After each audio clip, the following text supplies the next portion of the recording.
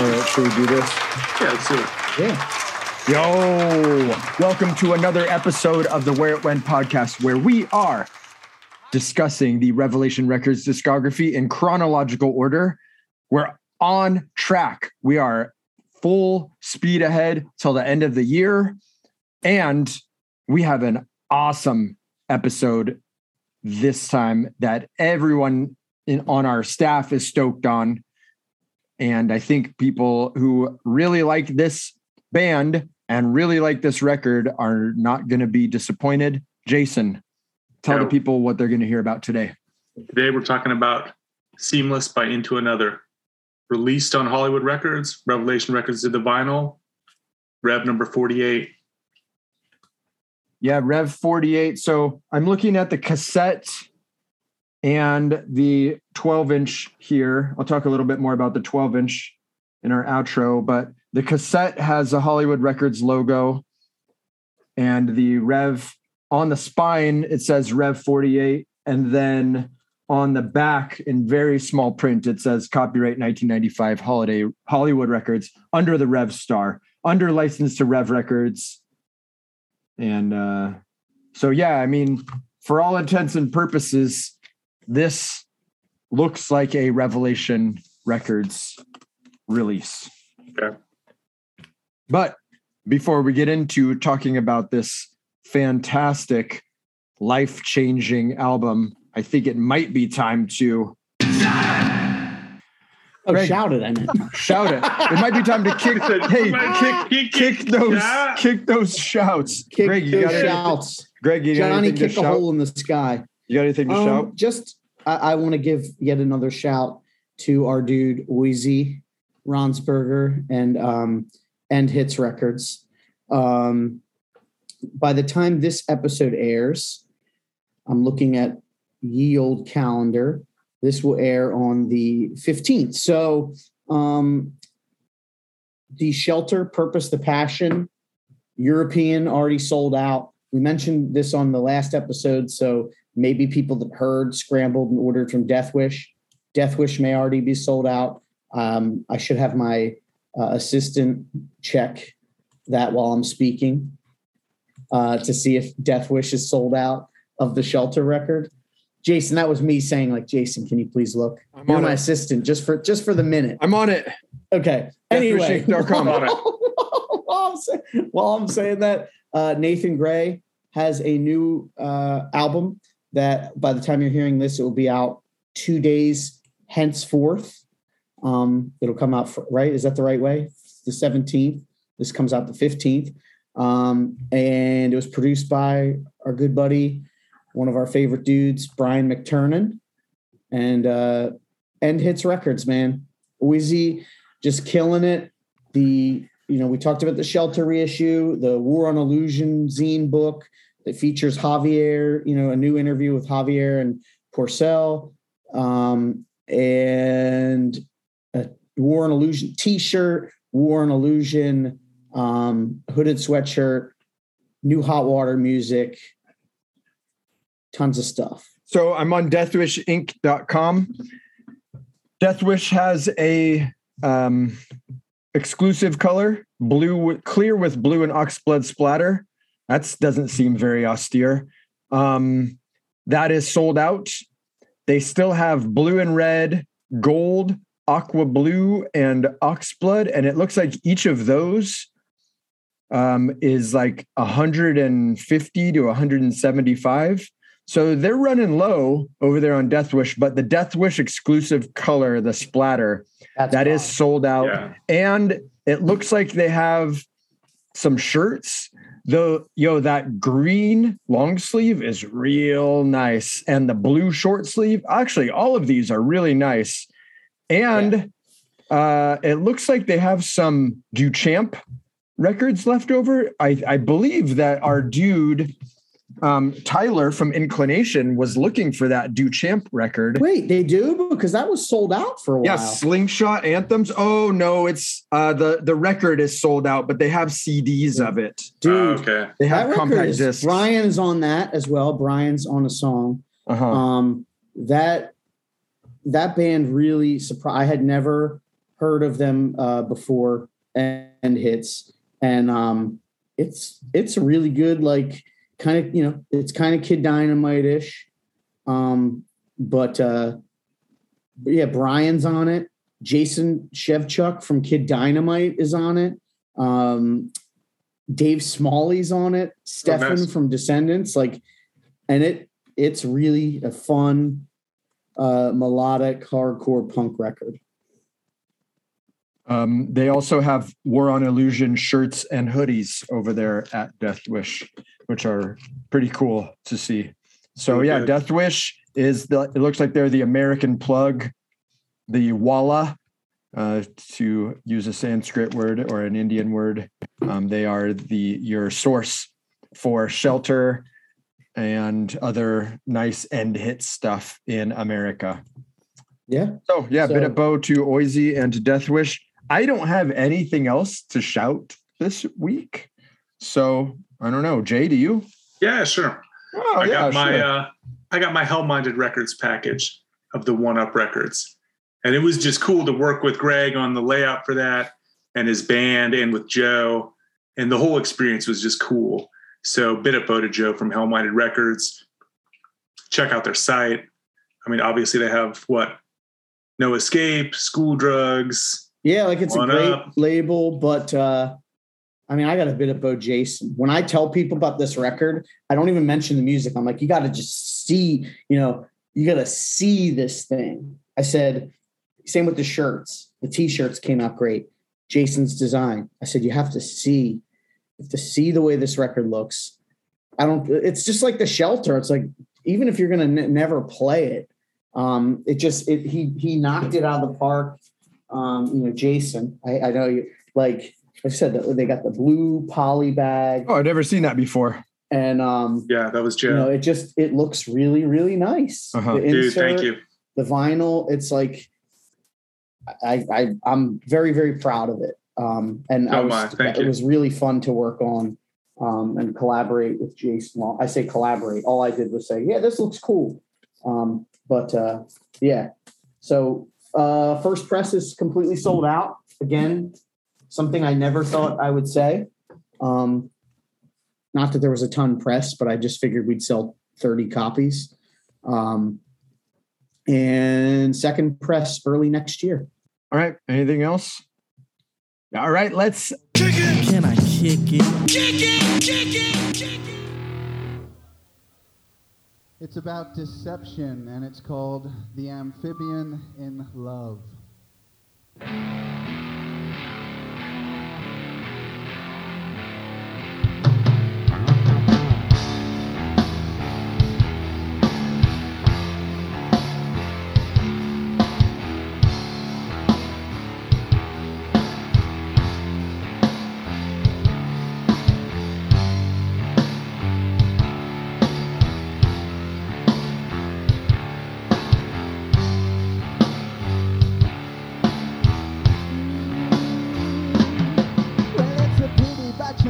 See how many faces he has from her, and he is an amphibian.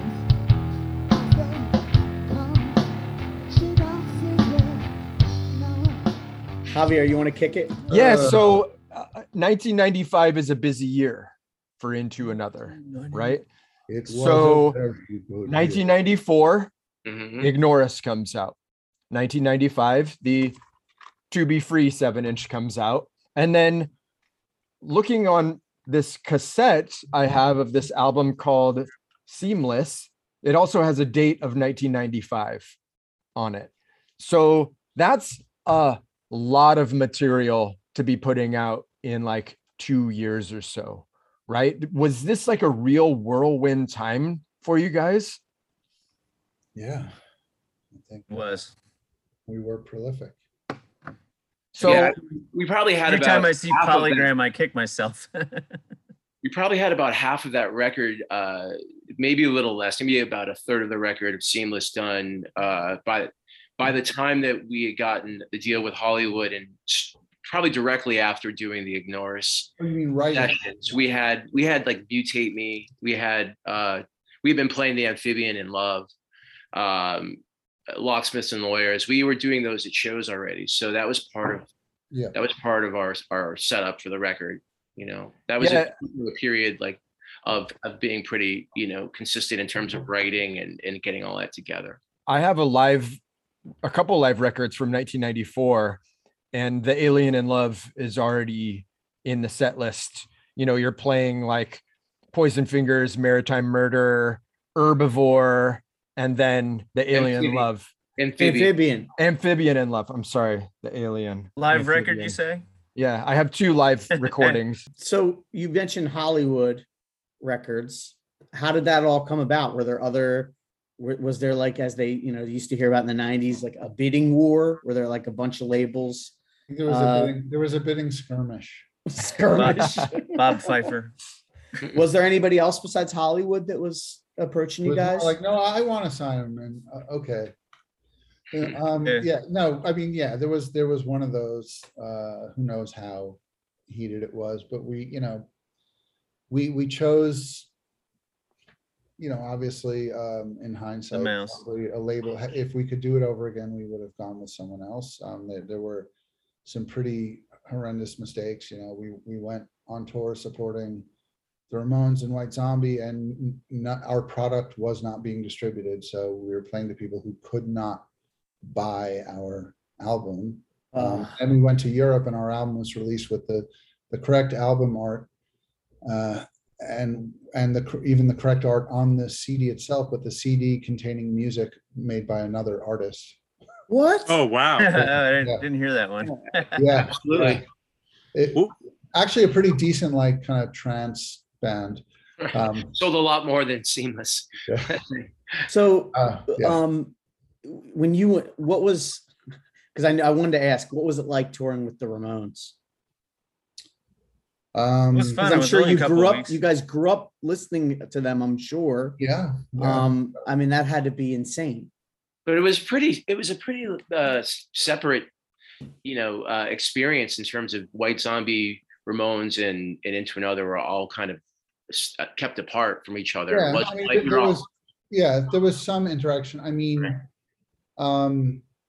they were nice to us, Yeah, they were actually incredibly nice, and I only once exchanged a few words with Joey, and he didn't seem to be in the greatest health at that time, and it was kind of like in is it Rock and Roll High School, where they're stuffing wheat germ in his mouth? Yeah. It was kind of like that, because he was with someone who was obviously had a bunch of supplements for him and stuff, and was looking after himself. Dee Dee wasn't in the band at the time, so CJ was actually very, very effusive and friendly and always talking to us. But yeah, it was cool. Shauna from White Zombie was really super nice. We didn't interact with everybody in all the bands. Yeah, CJ from the Ramones, and but it was cool. I mean, it was really. Jay from the White Zombie. Jay Younger, the White Zombies. Sorry, the guitar player, right? Because I saw this thing. They had Buzz Osborne from the Melvins, and he was talking about touring with White Zombie, and he had said it was the worst tour they'd ever done. Like, he kind of just said their I guess staff, or whatever you want to call it, their team, working with them, and also just he said they were sound checking once, and they were told it was bothering Rob Zombie while he was eating lunch.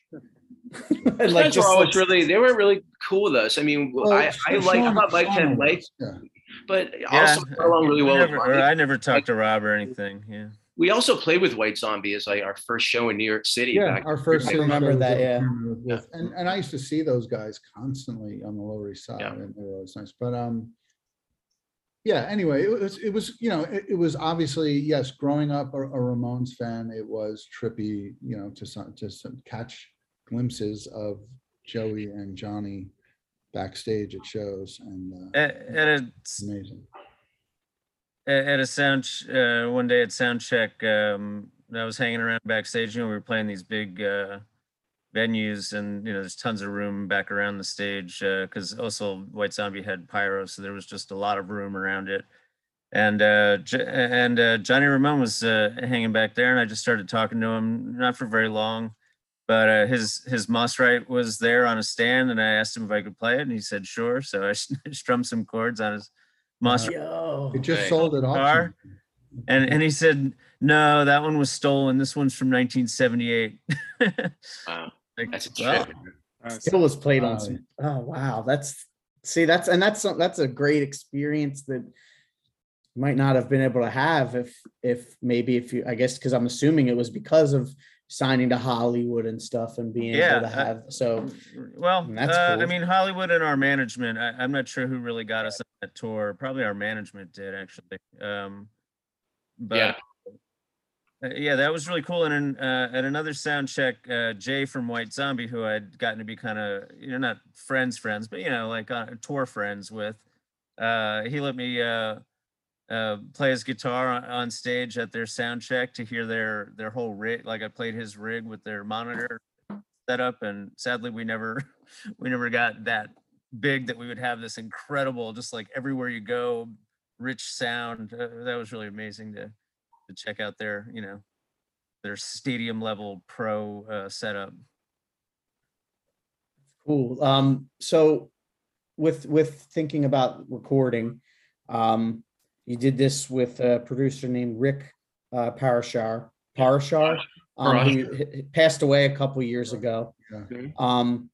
Was he like a choice you guys made? I know sometimes the label says, "Hey, based on the way you sound, here's a list of people that we're willing to get you in with." He was suggested by our A&R guy, and then we met with him and liked him and stuff. But no, he wasn't someone that we thought about initially. He was suggested by a guy named John D, who was one of, believe it or not, we had two A&R people, but he was friends with John D. Were you familiar with his work though? At least, like, Oh yeah, I mean, he had Yeah. produced, Pearl Jam and Temple of the Dog and Alice in Chains. We were kind of in a situation where they were going to have ultimate say about who we could use, and it didn't really matter that we wanted to try to like keep our sounds this pure thing. They were like, well, we want to make sure that you guys have a producer that we're going to okay. And ultimately that did lead to a lot of conflicts in that, there were things that we wanted to do on the record that Rick didn't want to do. I mean, he didn't want to do Locksmiths and Lawyers. He said that if you guys are going to put that on the record or record it, I'm not going to be here for it.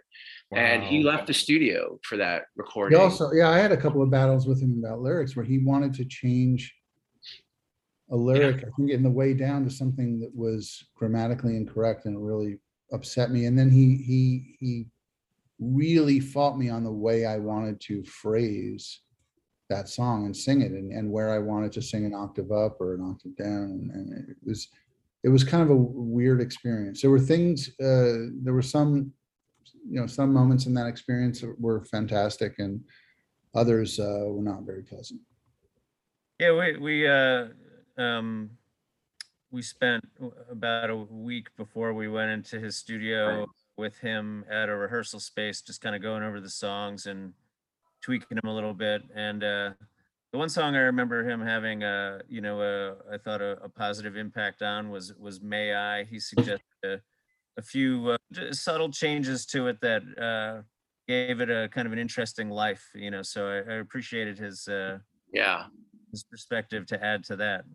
What did he like about Locksmiths and Lawyers though? Like, did he have because I feel like as a producer, you can't just be like, I don't like it. Well, why? I think the DNA of that song, even though it ended up as a rock song, there are things in its DNA that I think were just totally unfamiliar to him.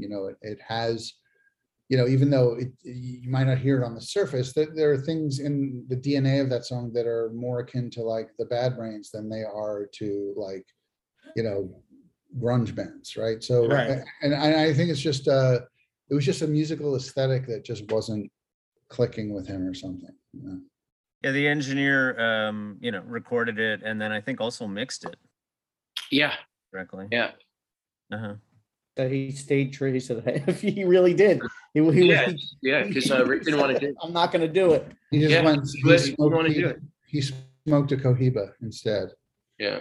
Yeah, and maybe that. I mean, fine, okay. So that song is recorded and produced differently than the rest of the record. I mean, that's kind of a good thing, to some Yeah, extent. it is. It is a good thing. I think that, but along those lines, you had songs that were closer to the vibe of Locksmiths, like Android's Last Entry, and because of I think what Rick wanted to do in terms of like making it the package that he wanted, we didn't include that. I think they wanted to go for a less, angular, more like heavy into another record, and wanted to like, I think, smooth out some of those edges to a fault for us, unfortunately.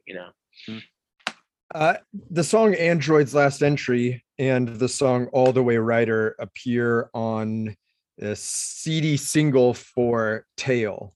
And it's interesting that you bring that up right now. We might as well touch on it. That song is one of, if not the heaviest Into Another song, I think. It's got the most like chugga guitars. Is that why it didn't make the cut of the album? Yeah, I mean, I think that it's just like I was saying. I think that what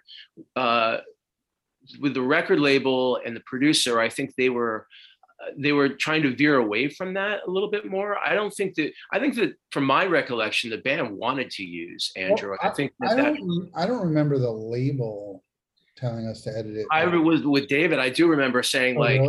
Yeah, I remember like as far as A&R and also the like again with Rick, like they felt like better to keep that side of to kind of tamp that down a little bit more. And we ultimately just kind of, I think in terms of when you're struggling with a number of battles on different fronts, you're willing to at some point, concede certain things that because you're just worn down. Oh, also you have to edit some, because at that time you were putting out vinyl at the same time, which has a maximum, number of minutes you can pack onto it.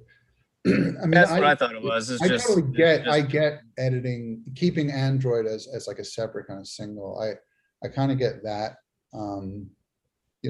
just from a cohesiveness standpoint, but I don't remember it being so controversial at the time that wasn't on. It was more about like meddling in creative choices and stuff that ruffled. Those bonus tracks, the 2 bonus songs, and then the edited version of Tail, they're a bit hard to find. I mean, they're not on streaming. You have to find the CD version on Discogs. It's not super expensive, but it's like, I think they only made 500 or something. Right? Oh, really? Oh, wow. Yeah. And even like scouring the internet these days, like looking for them on blogs. I think the last time I had to track them down, someone had to send it to me in a WeTransfer file, not a fucking Dropbox file, Jason. Sorry about that. My bad. But I think that is cool as a fan and as a collector and as an enthusiast to have those songs that you have to track down, and it makes you feel a little bit cooler than like everybody else, because like, hey, I got these songs and you don't have them. And that's how big of an Into Another fan I am. That's my 2 cents about those. They're like NFTs, right? Yes. But I mean, the sad part is there's probably fans of Into Another that aren't able to access this easily since these aren't on streaming. Yeah, the whole record. I think which I know we talked about. We can remedy that. We got to get off our asses and do it. We can remedy that. It needs to. This seamless record definitely needs to. People need to hear it. I think we can make those. We can make those 5 people happy. We just have to with the bonus tracks. Oh, that would be sick. You could tack them on at the end. Yeah.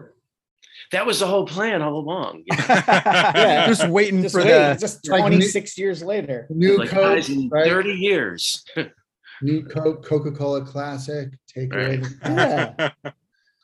Well, it is interesting because the reason that we're able to talk about this one, thankfully, is because and keep it canon, as it were, is because the vinyl is exclusively on Revelation, right? So it has a Rev catalog number and everything. Mm-hmm.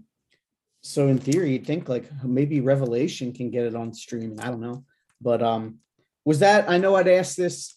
So this is one of 3 albums on Revelation that were bands on a major label. It was the 90s. Major labels didn't really care about pressing vinyl. So, Rev did the vinyl for the Stiv LP, the Quicksand Manic Compression, and this. Both of those bands we've talked to said the same thing. Like the label didn't really care. They just said, well, fine, we're not pressing vinyl. Right. So sure, if they want to do the vinyl. Was it the same thing for you guys? Yes, it was. They didn't care. It was just like a no-brainer for Jordan to say, yeah, it was I'll not do a it. difficult thing to get into our contract at all. It was very easy. Yeah. And the irony is now the vinyl's what's the most sought after, and harder for people to get. Right. But we're glad because it has a star on the back of the vinyl. Visually, this album is, I think, very different, especially in comparison to the Poison Fingers 7-inch. But it is similar to Ignore Us because there is a lot of white on it. But the photos and the photography style and some of how it looks a bit filtered, it does look like this is kind of the next level or the next era of the band. And I think that all of that artwork is very interesting, but it's also not like, it doesn't look like a new band. It just looks like you evolved to the next level. I mean, you still got the same kind of like feel of the artwork. The same people that we worked with before. I mean, you have wallpaper design again. Yeah. For the front cover, and the photographer Ray Leganzowski we had used early on for some of our for the Creepy EP and for the poster for the self-titled album. Lego. Yeah, exactly. So there's those kind of fundamental aspects of it that we had used. But also, there's always a desire for each release to have a distinct aesthetic. Yeah. What are your memories about working with Walt on the illustrations? Well, he had become just a good friend. We always we'd see each other downtown a lot and at the same clubs, and he had become a good friend. I used to go visit him and other people from that clique at the Chelsea Hotel and stuff, and would see him out a lot. And so it just had a really good rapport with him. And then, there were conversations about just some of the subject matter that not necessarily, actually a lot of the conversations were about the subject matter of Android's Last Entry, actually, about just basically what was happening to popular culture as a result of all of us just being desensitized by all manner of media all the time. I mean, that song Android's Last Entry is kind of about how the mass media can wag the dog, and about just basically we were at that point we were sort of at the dawn of the digital age, and that was a big thing in my mind, just being like someone who had read a lot of dystopian kind of cyberpunk sci-fi and other things and stuff before it. So the subject matter of Android's Last Entry was heavy on my mind, and a lot of the conversations I was having with Walt at that time were about pop culture and where it was going, and the dumbing down of the ironic dumbing down of the populace at the dawn of the information superhighway. And I kind of, one of the places where I thought we could go, unfortunately, was where we've gone, which is, basically the digital age turning us into a planet inhabited by idiots who can't comprehend anything in more than 140 characters, or anything that's, has subtlety or irony or is remotely thought-provoking. Mm-hmm. Well, the interesting juxtaposition to that is that a lot of the artwork does look futuristic in a way, right? The logo looks a little bit more digital, and the photo of all of you guys, kind of looking at the camera. That's very deliberate. That's very, and using like some in places OCR typeface. The first typeface created to be read by computers, even long before the internet. Yeah. Wow. So that's all deliberate. That sort of aesthetic. I when it came out too, and again, that photo that's on the back cover of the 12-inch there, you almost look like astronauts, like in my mind. It's very like 2001 looking in a way, like we're gonna fucking blast off to the next level with this record. That's what I thought in my head when it came out. And there was one of the most interesting pieces of merchandise to come out of this era too was the garage jacket, right, Jason? You're on mute there, bud. I do own that so jacket. You own it? Yeah. Yeah, I own it. It's here somewhere. Of course, it's buried somewhere in the treasure. But I still wear mine. You're wearing it currently. Yeah. I'm not. This isn't actually it, but it's very similar. Yeah. Yeah. Can we get maybe we need a repressing of those? Yeah. For these cold winter months. I'm still rocking that collabo we did with Brooks Brothers. Oh, there it is. Yeah. There it is.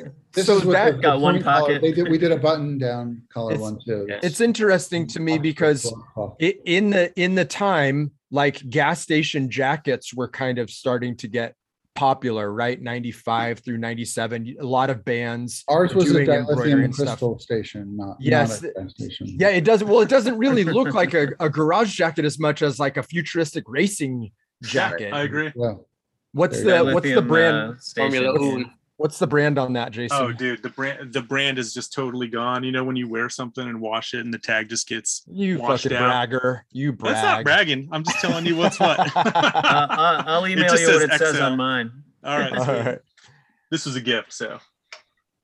it's made by a small tailor shop on Savile Row. You wouldn't- Well, and another interesting juxtaposition then of that back cover where it looks futuristic, then you have the photo of you guys in the field and Richie is holding a shovel like he's getting ready to bury A controversial picture. someone. Yeah, very, very. It is.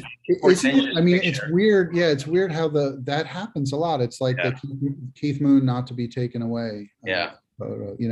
What's the controversy of that photo? Well, not country, but it's Tony. He never liked that picture. He was Oh. like, that picture. Yeah, Yeah. I mean, it's very And portentous. it's sadly it foreshadowed something. Yeah. It was a spur of the moment suggestion by Ray. I think he said, "Hey, why don't you just put it down there?" Yeah. I think it's cool. It's very artistic. It was kind of a throwaway thing because we had done the photo shoot for the pictures inside. We were just goofing off, but yeah, it ended And up. yeah, it was just like I think he had some film left or something. Yeah. And there was the little teeny yard behind the building, and yeah, there it was. But yeah, that back cover picture is like action heroes, or action maybe heroes. Yeah. Speak for Yeah, I yourself. can definitely see it. It's I always thought it was just a cool picture. And I really like the layout of this a lot, actually. So it's nice to know that everything was very deliberate and, because I think it did really all tie together. I think, yeah, even the video had a place in that as well, that Fred Sturr, who's also passed away long since, kind of kept that sort of, I think in some respect, kept that sort of motif as well with the elevator video for Mutate Me. It was also, I think, kind of fit in the same zone. Yeah, there were cool videos, which I don't remember. I don't know if I saw them on like Again, 120 minutes. Yeah, 120 was probably it. It played once on 120 minutes. But we handed it off, the master, to the label. Somehow between them and submission, the audio mastering got completely destroyed, and the level is insanely low. So even when it was broadcast at one time, It was like you had to turn your TV to max to like hear it. And Oh, damn. I mean, Wow. we were so snake bit with that album and that label. It's like a Spinal Tap thing. Yeah, Almost, absolutely. you know? Oh, it sucks. Like, because when I listen to this, you know, this has been something that I've been playing since the 90s. And when I was listening to it today, I was like, I don't know how, and I thought the same thing. We did a bonus episode recently because we're in the year 95. So we were talking about, even though it's not Rev related, we were talking about Jawbreaker, Dear You. And I feel the same way about this one, where I don't know why it wasn't huge. Because when I hear this, I'm just like, the songs are so good. The lyrics are so good. Like, the recording is good. It doesn't really, to me, sound dated. Like, I don't know why, this wasn't one of the biggest things to come out that year. We were fighting so many battles with not just trying to get out and play our music, but also with the record label itself, who were having like a lot of inner turmoil. We couldn't get that. We couldn't get that album into people's hands. Yeah, for a long time, which is a huge problem. Yeah, I mean, we had. So Tail went to radio and actually had a great debut at radio, at alt radio and other formats. And the album wasn't available anywhere. It was in like One Tower record store in New York. It wasn't anywhere. It wasn't anywhere in North America at the time it was out and being otherwise sort of promoted. But even that got really screwed up. It was, it was a perfect storm of cataclysmic errors.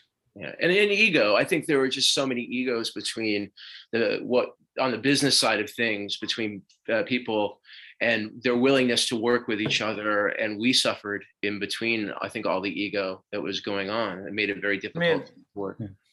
Yeah, Hollywood they didn't have a machine running to put bands out into the market. I mean.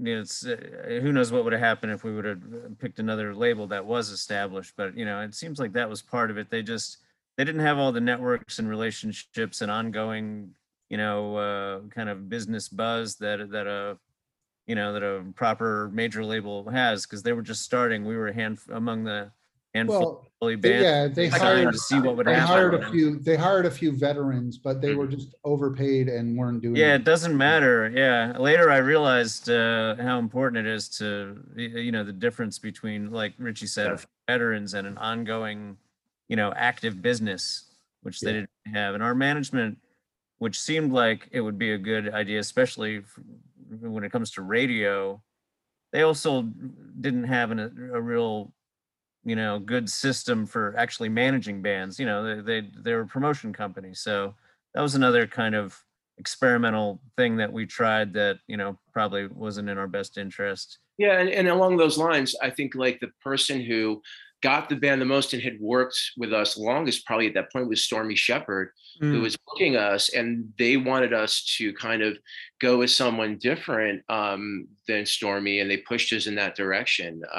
So we're definitely at that point fighting a lot of different battles, and again, like a lot of different conflicting opinions of what we should do, and we kind of got stuck between a lot of really difficult places business-wise with this.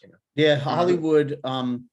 I know I mentioned it before, but at the same time as Into Another, your tour mates, Seaweed, who also I think put out a fantastic album that year on Hollywood, seemed to have the same exact problems as you guys had. Absolutely. Yeah. I mean, did you commiserate about that at all when you're on tour? The one band that kind of sent up smoke signals that we never saw or caught were Bush, and they actually let them leave with their record before it came out and gave them all the rights to their record, and then they went to Interscope and went like quadruple platinum or something. But so there were more than a couple of bands that had an issue with Hollywood. Hollywood Records they were good at releasing and distributing soundtracks to Disney films and Touchstone and Miramax and all the entities that Disney owns.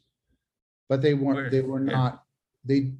built to nurture the careers of and then of rock bands, using the term rock very broadly, and to then, to nurture their careers and to promote and distribute properly. Yeah.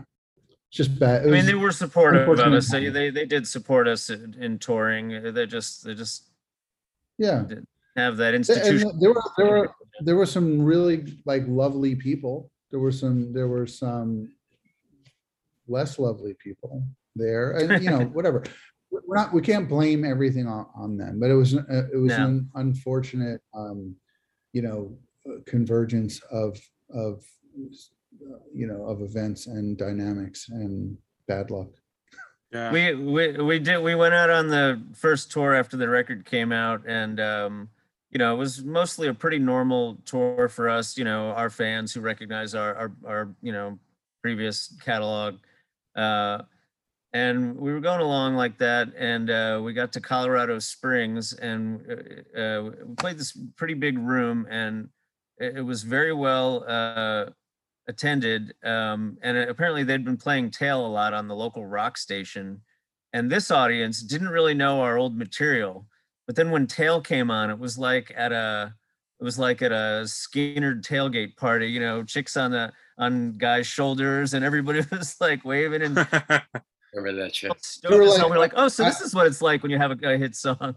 I was like, so this is what it's like when you're Smash Mouth and you have one song that everybody knows. That song charted on Billboard. I saw online.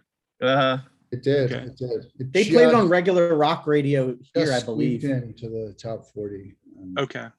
radio. Nice. And what other tours were you doing around that time? I saw the Into Another Seaweed tour, but I saw that too.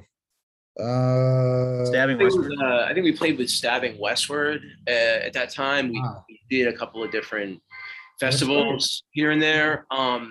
It's hard to kind of recollect, because I feel like we were jumping from bits and pieces of things. We didn't really we did our own headlining tour, which I always think, like, in hindsight was the way we should have kept going, and it still is.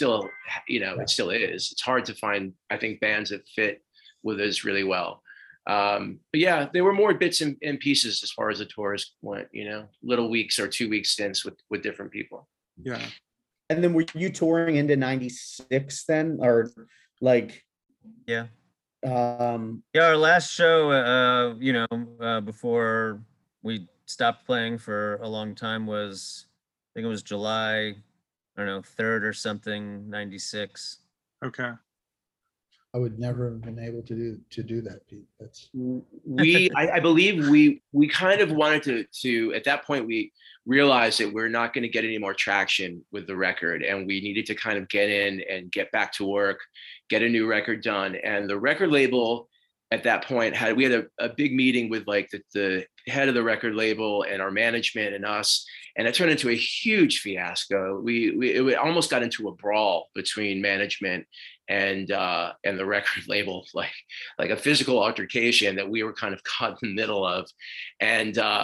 And then we were just put on basically a holding pattern. They said, look, based on I think the events of that meeting, we were just kind of like, we're not going to fund the band. We're not going to, we were kind of dead to them for a period of time, which was a long period of time, I think about over a year. And it was a big reason, I think, that eventually led to the band's demise, was that sort of inability to work or do anything over that course of time. Very sad. We're talking about just like miserable shit. Well, I mean, right. That's when things got bad for us after that. Yeah. I mean, it was definitely a different vibe than the days of like Creepy EP or Ignore Us. If truth be told, it wasn't like the most fabulous time at that point. In the months leading up to my first suicide attempt, actually, When we were talking about Ignore Us, after we were talking about Ignore Us, the other time, I was thinking about that the first record in Creepy EP, you have me and Tony, the metalheads, and Drew and Richie coming from like the hardcore side. So there was still, we hadn't really grown together and sort of fully agreed on music until we got really into Ignore Us, where I think we all were really kind of on the same wavelength about what we thought, was our music, and we were large. We'd still argue over let's change this or do that, but overall we were very well aligned in what we thought was our product. And after getting on Hollywood and sort of facing the broader music business, and I'm sure we all had a lot of thoughts, but we again started to kind of grow apart on what we thought was our product.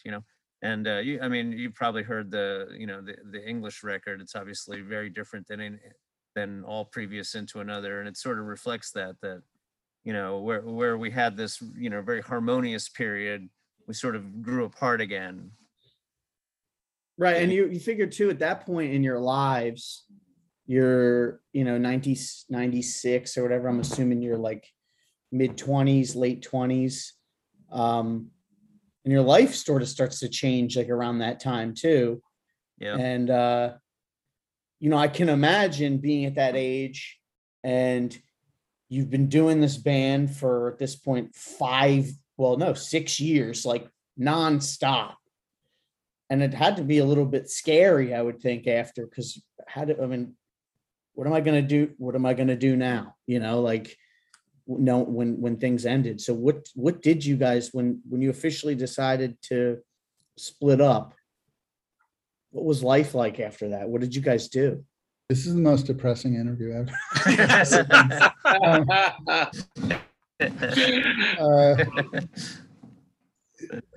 Wait, are we going to talk about the record some more? Yeah, I know it's relevant. It's relevant. Shit. I ended up staying in London for a really long time over the course of the recording of that last never released album. Oh, I can't wait to talk about Soul Control. I spent a lot of. We're not doing that one. I spent a ton of 1997 and maybe going to 98. A lot of time there, staying there, and then then I just I came home. I had moved to Los Angeles, and I just went back there and descended into a bleak, dark period of torment and misery. I'm glad I asked the question. That continues to this. That continues to this day, and I'm actually it's kind of peaking right now. It's at its zenith right now. Thanks to this. Okay. I worked in Manhattan. Well, I got married in '96, and those guys were there. I started working in Manhattan, and eventually I moved to Westchester and had a son, and started living like a conventional person for a while. Yeah. Was it hard to adjust, like, into that? Like, I just can't, like. Yeah, kind of. Tony and I used to get together, I don't know, every other week at a rehearsal space in the city with there was a couple of friends, drummers that we'd just get together with and jam and enjoy playing music. It was very therapeutic and wonderful. So that was good to kind of keep in touch with playing music, and especially with Tony. And how about you, Drew? What were you? Well, I guess after this, you started kind of planting the seeds with New Rising Sons. Yeah, it was just a tumultuous period though, because it went on for a fucking long time, man. It was like from trying to deal with all the hassles from what we were going to do about continuing to support Seamless, to feeling like we didn't have any possible momentum that we could get, after the record label put us in limbo. And then coming back, the record label reformed with like a new regime at the record label. It said, go back in and we want you to do a new record. So it was like, for a long time, it was, it was trying to like reignite aspects of the band, and but albeit with a lot of grievous injuries along the way. So in that specifically period my finger, yeah, it was very grievous. but like along that, during that period of time, I wasn't like, I felt like, hey, this is really all I know how to do or know what to do. And I didn't really want to, I wasn't ready to say like, I can stop this right now. So, I took it upon myself to try to work on something else for a bit, which became the New Rising Suns. But that, that caused its own set of injuries within, I think, the feelings of the band too, because I remember there was a lot of pressure to keep that under wraps, and otherwise, like the rest of the band could suffer in terms of like, what the record label would be willing to do for us. I felt a lot of pressure about that, and all I wanted to do was play music and try to work on something. And I missed the camaraderie of like, the band being together and touring and working together all the time. And I didn't really know, and to a large degree, I still don't know what to do without that aspect of my life. So I just kind of went ahead and did that. And, and then that became its own thing. But again, the process was really a long process because we had to deal with starting a whole new record and trying to figure out what we were going to do with that one, with a new label president and the whole bit. So it wasn't as easy to rehearse. We, back when we had our own rehearsal room, it was great. We could just go in there any old time we wanted. But yeah. Toward the end there, we were always renting hourly time and hauling our gear in and out of the room, and it was kind of a hassle. And we didn't get to spend nearly as much time, crafting as we had earlier. Right.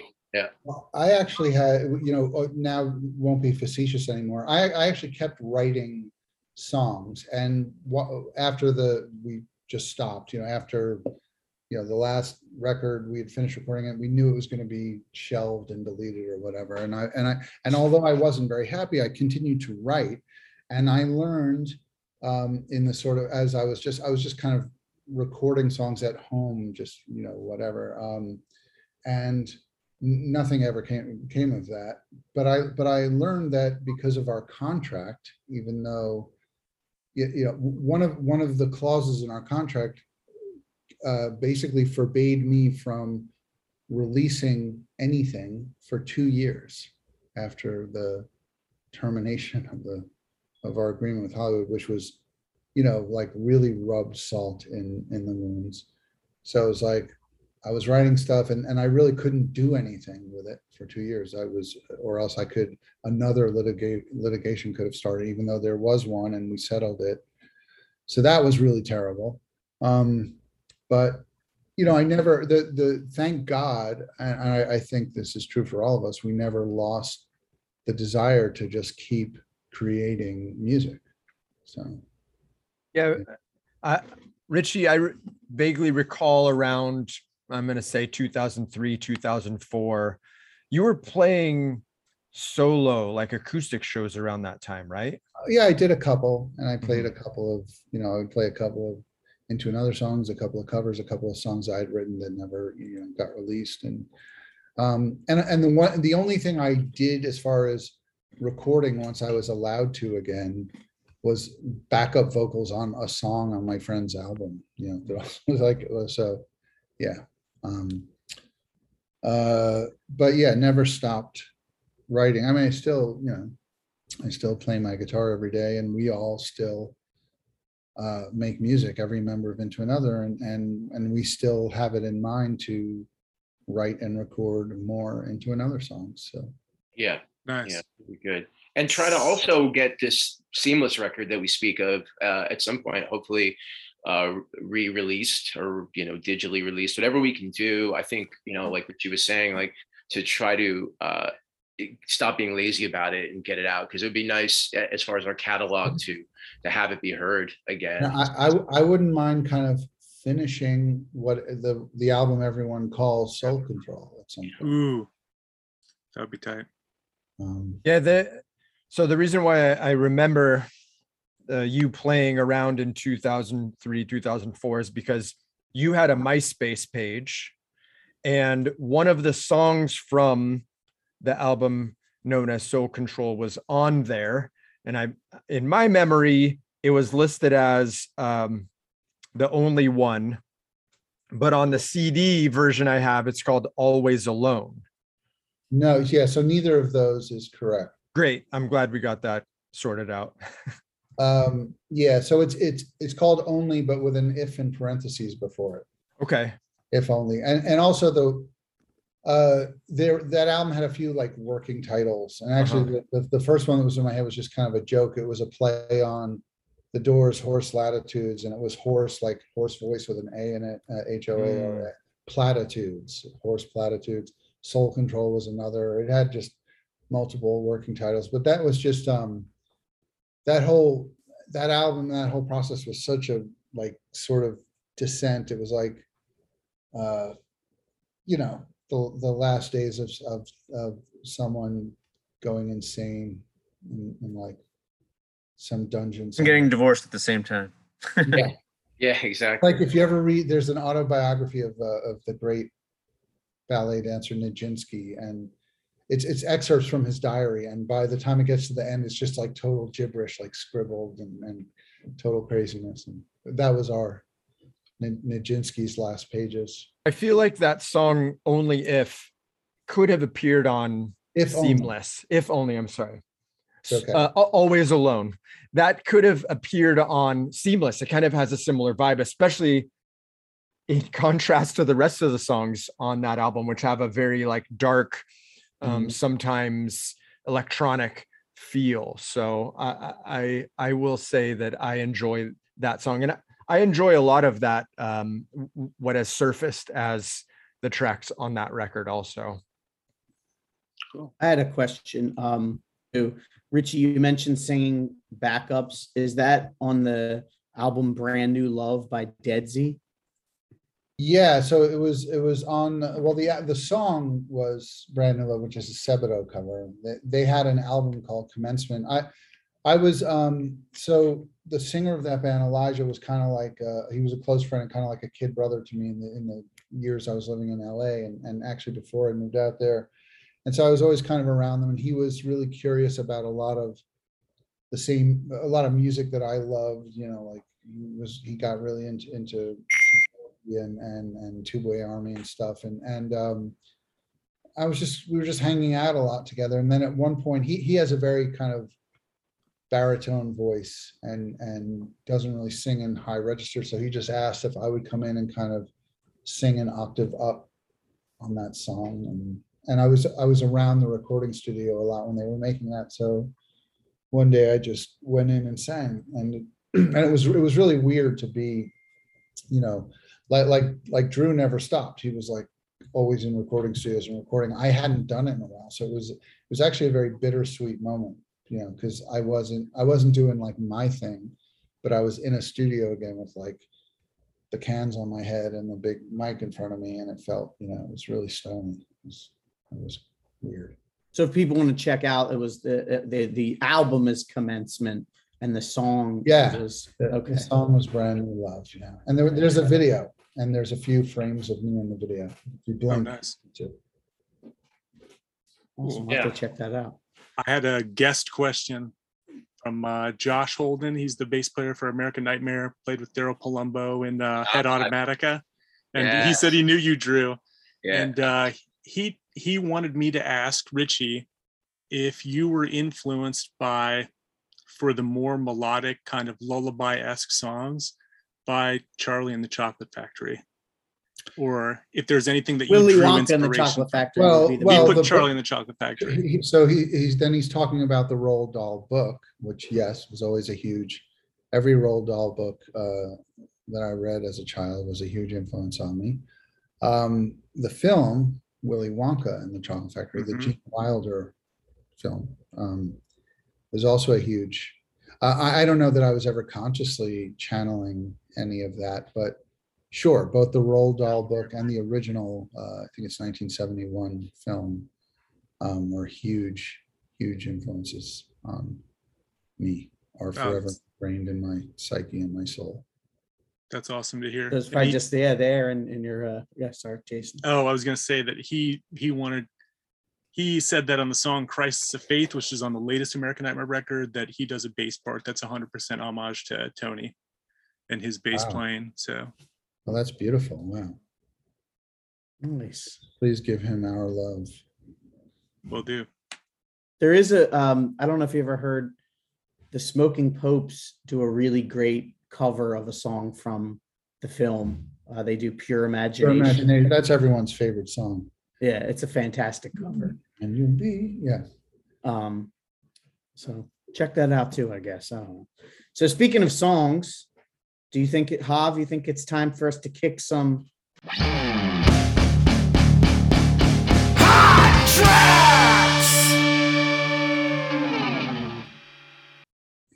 let's see who goes first. I'm going to put Jason on the hot seat. I like putting him on the hot seat.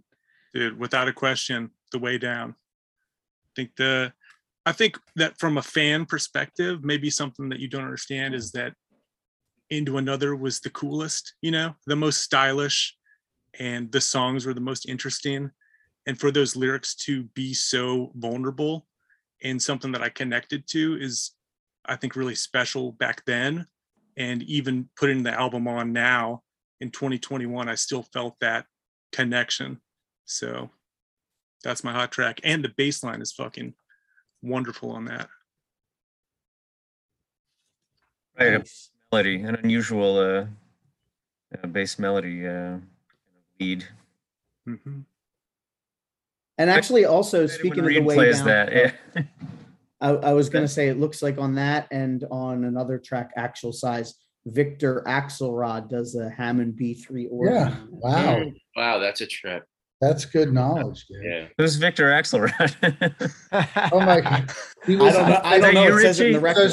So he was a guy. So he was involved in that, at the time in New York, there was first there was a huge wave of rediscovering kind of rare groove and soul music and stuff. A lot of that came about because from like 1988 or 89 well into the 90s, my friend Frankie Inglesi did a club called Soul Kitchen, which was attended by everyone from Q-Tip to Biz Markie to everyone that was basically sampling a rare groove, and they'd stand around and see what records he was playing, and then that kind of led into the whole kind of acid jazz thing and giant step thing that evoked a lot of like bebop jazz and from the 50s and 60s and stuff. Anyway, Victor Axelrod played with he was like a sessions guy, and he played with a couple of those kind of giant step era bands, and he was amazing on the Hammond organ and the Mellotron and like every cool kind of period instrument. And I forget, I just reached out to a couple of friends and they suggested him, and and I think he adds a lot to the song. Actually, it's a really cool texture. Yeah, it's cool. I was going to use the word texture. It adds a nice texture to it. So who's next? Let's say Peter. May I? Good choice. I saw you guys did you recently, within the last year, didn't you do like a was it not online, didn't you like collaborate, like redo Richie that and song? I played it for somebody. Yes, it was a it was a Juggalo convention. Nice. The gathering. It was a very sad situation.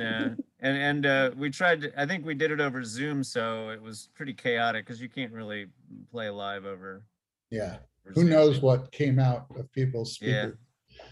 I did see the video after the fact, and it worked. It wasn't terrible, but we couldn't really hear each other, so it was just random. But yeah, somebody requested it for a special situation. Nice. What I love about that song are the vocal effects. First, the Leslie.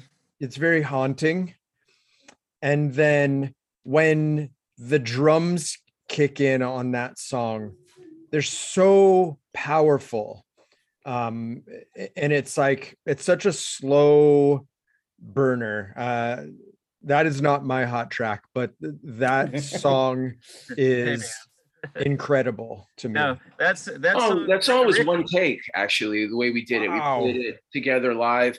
So I think the one song that we kept everything as one full take from front to back when we had rehearsed it.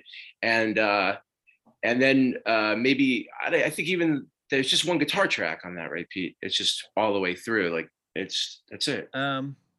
That I don't And then remember. it was mixed in mono as well, so it's got Well, and not in mono. Rick It was was split, but it's split hard, panned hard. like it's in- Right. it's 60 style. Rick was really into it. It was like his favorite song, I think, on the album or one of them. And that and Wounded Wren, right? And he wanted to do this like early Beatles style 60s mix where the drums are hard. I forget which side they're on, but totally hard on one side. I don't know if the guitar is hard on the other side, but it's like the old style, like not what we're used to stereo. It's actually very Ramones 1976 on the first album. They did that. They grew. Yeah, that's how people learn to play guitar. A lot of times they just turned up the And one side. Leslie And the Speaker, early Van Halen records also, yeah. Yeah. the Leslie Speaker, the vocal through the Leslie Speaker sounds really cool too on that track. I think that's another Yeah. one. So I sang through a Leslie, for people who don't know, which is a motorized speaker where the cone spins around on like a pinion, and then we just remiked that. So I sang through that speaker cabinet, that spinning speaker cabinet, that Leslie, and we. You see them all the time. It's this huge box that goes along with the Hammond B3 organ usually. Yeah. Exactly. Wild. See, that's the info we're here for. That's it. Yeah, that's cool. That was great. I mean, Um, that studio was great. It was a big, long room. They were very proud of their unique drum sound, and they had awesome gear in the control room. Right, a big board, Yeah. speeder Yeah, deck, which is cool. all the best stuff. You know, really nice analog studio. London Bridge. That London was Bridge, yeah. Uh-huh. Yeah. and that's where like you said, Pearl Jam 10 I think was done there. The A lot Temple of The Dog. records. They did from the them. Blind Melon record there, I think, and then some Alice in Chains. Like I think Yeah, when we got Wood- there, Alice were mixing. Jerry Cantrell, I think, was doing a solo record Yeah. there at that point. Yeah, They were was- loading out, like, I think they loaded out a few hours before we pulled in or something. yeah. And then Like we actually drove went- across country for. When I we was did- living in LA years later, I strangely started briefly hanging out with Jerry Cantrell later because he's really close with a friend of mine there. And we actually went to see the film Prometheus together. Nice. Awesome. See, There's a little. That's right. rock It there. was funny because we drove, like Drew said, we drove across the country in our shitty old, Ram 350, New York hardcore modified plywood filled, garbage van, Totally. all the way straight across the country. And, I think that we were, in Washington State, and they were like, oh, whatever, Jerry Cantrell is loading out, so take your time. And we're like, wow, this is neat, because we're literally going from, our Revelation do-it-yourself world into this, like, Yeah.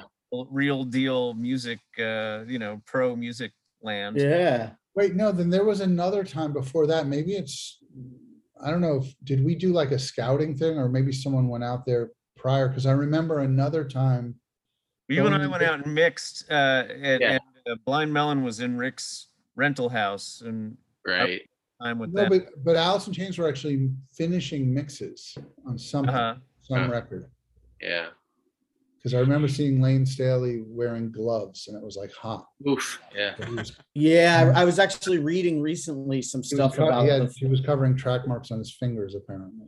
But yeah, Oh, that's just a sad story. Yeah, super what sad. happened with him? Because super talented. I Yeah, remember. they just come out with a Mad Season record at that point. I remember because Oh, yeah. our A&R, Oh, one of the two A&R guys, John D, who worked in tandem with David Walter. John was working A&R for the Mad Season record at that point, which I thought was an amazing record. No, he was an incredible talent. What a voice. Man. I remember too. And I don't think this is a Mandela effect. There was like a Metal Maniacs magazine or something, and they asked people like their current playlists. And Richie, were you in that? Because I feel like I remember there was like Stone Temple Pilots and Alice in Chains, like stuff I was kind of like, oh wow. I don't think. Well, Richie no, would have because said that those. wouldn't have been on my playlist. Not to take anything away from those bands, but that particular periodical was very near and dear to Peter's heart. That was my ex-wife. That she was the editor at the time. Yeah. Oh really? I loved that magazine back then. They would have like stuff like different. than the I other- wrote some stuff for it. Like I interviewed Ozzy and Geddy Lee and Scatterbrain, and I did a bunch of interviews and record reviews and stuff.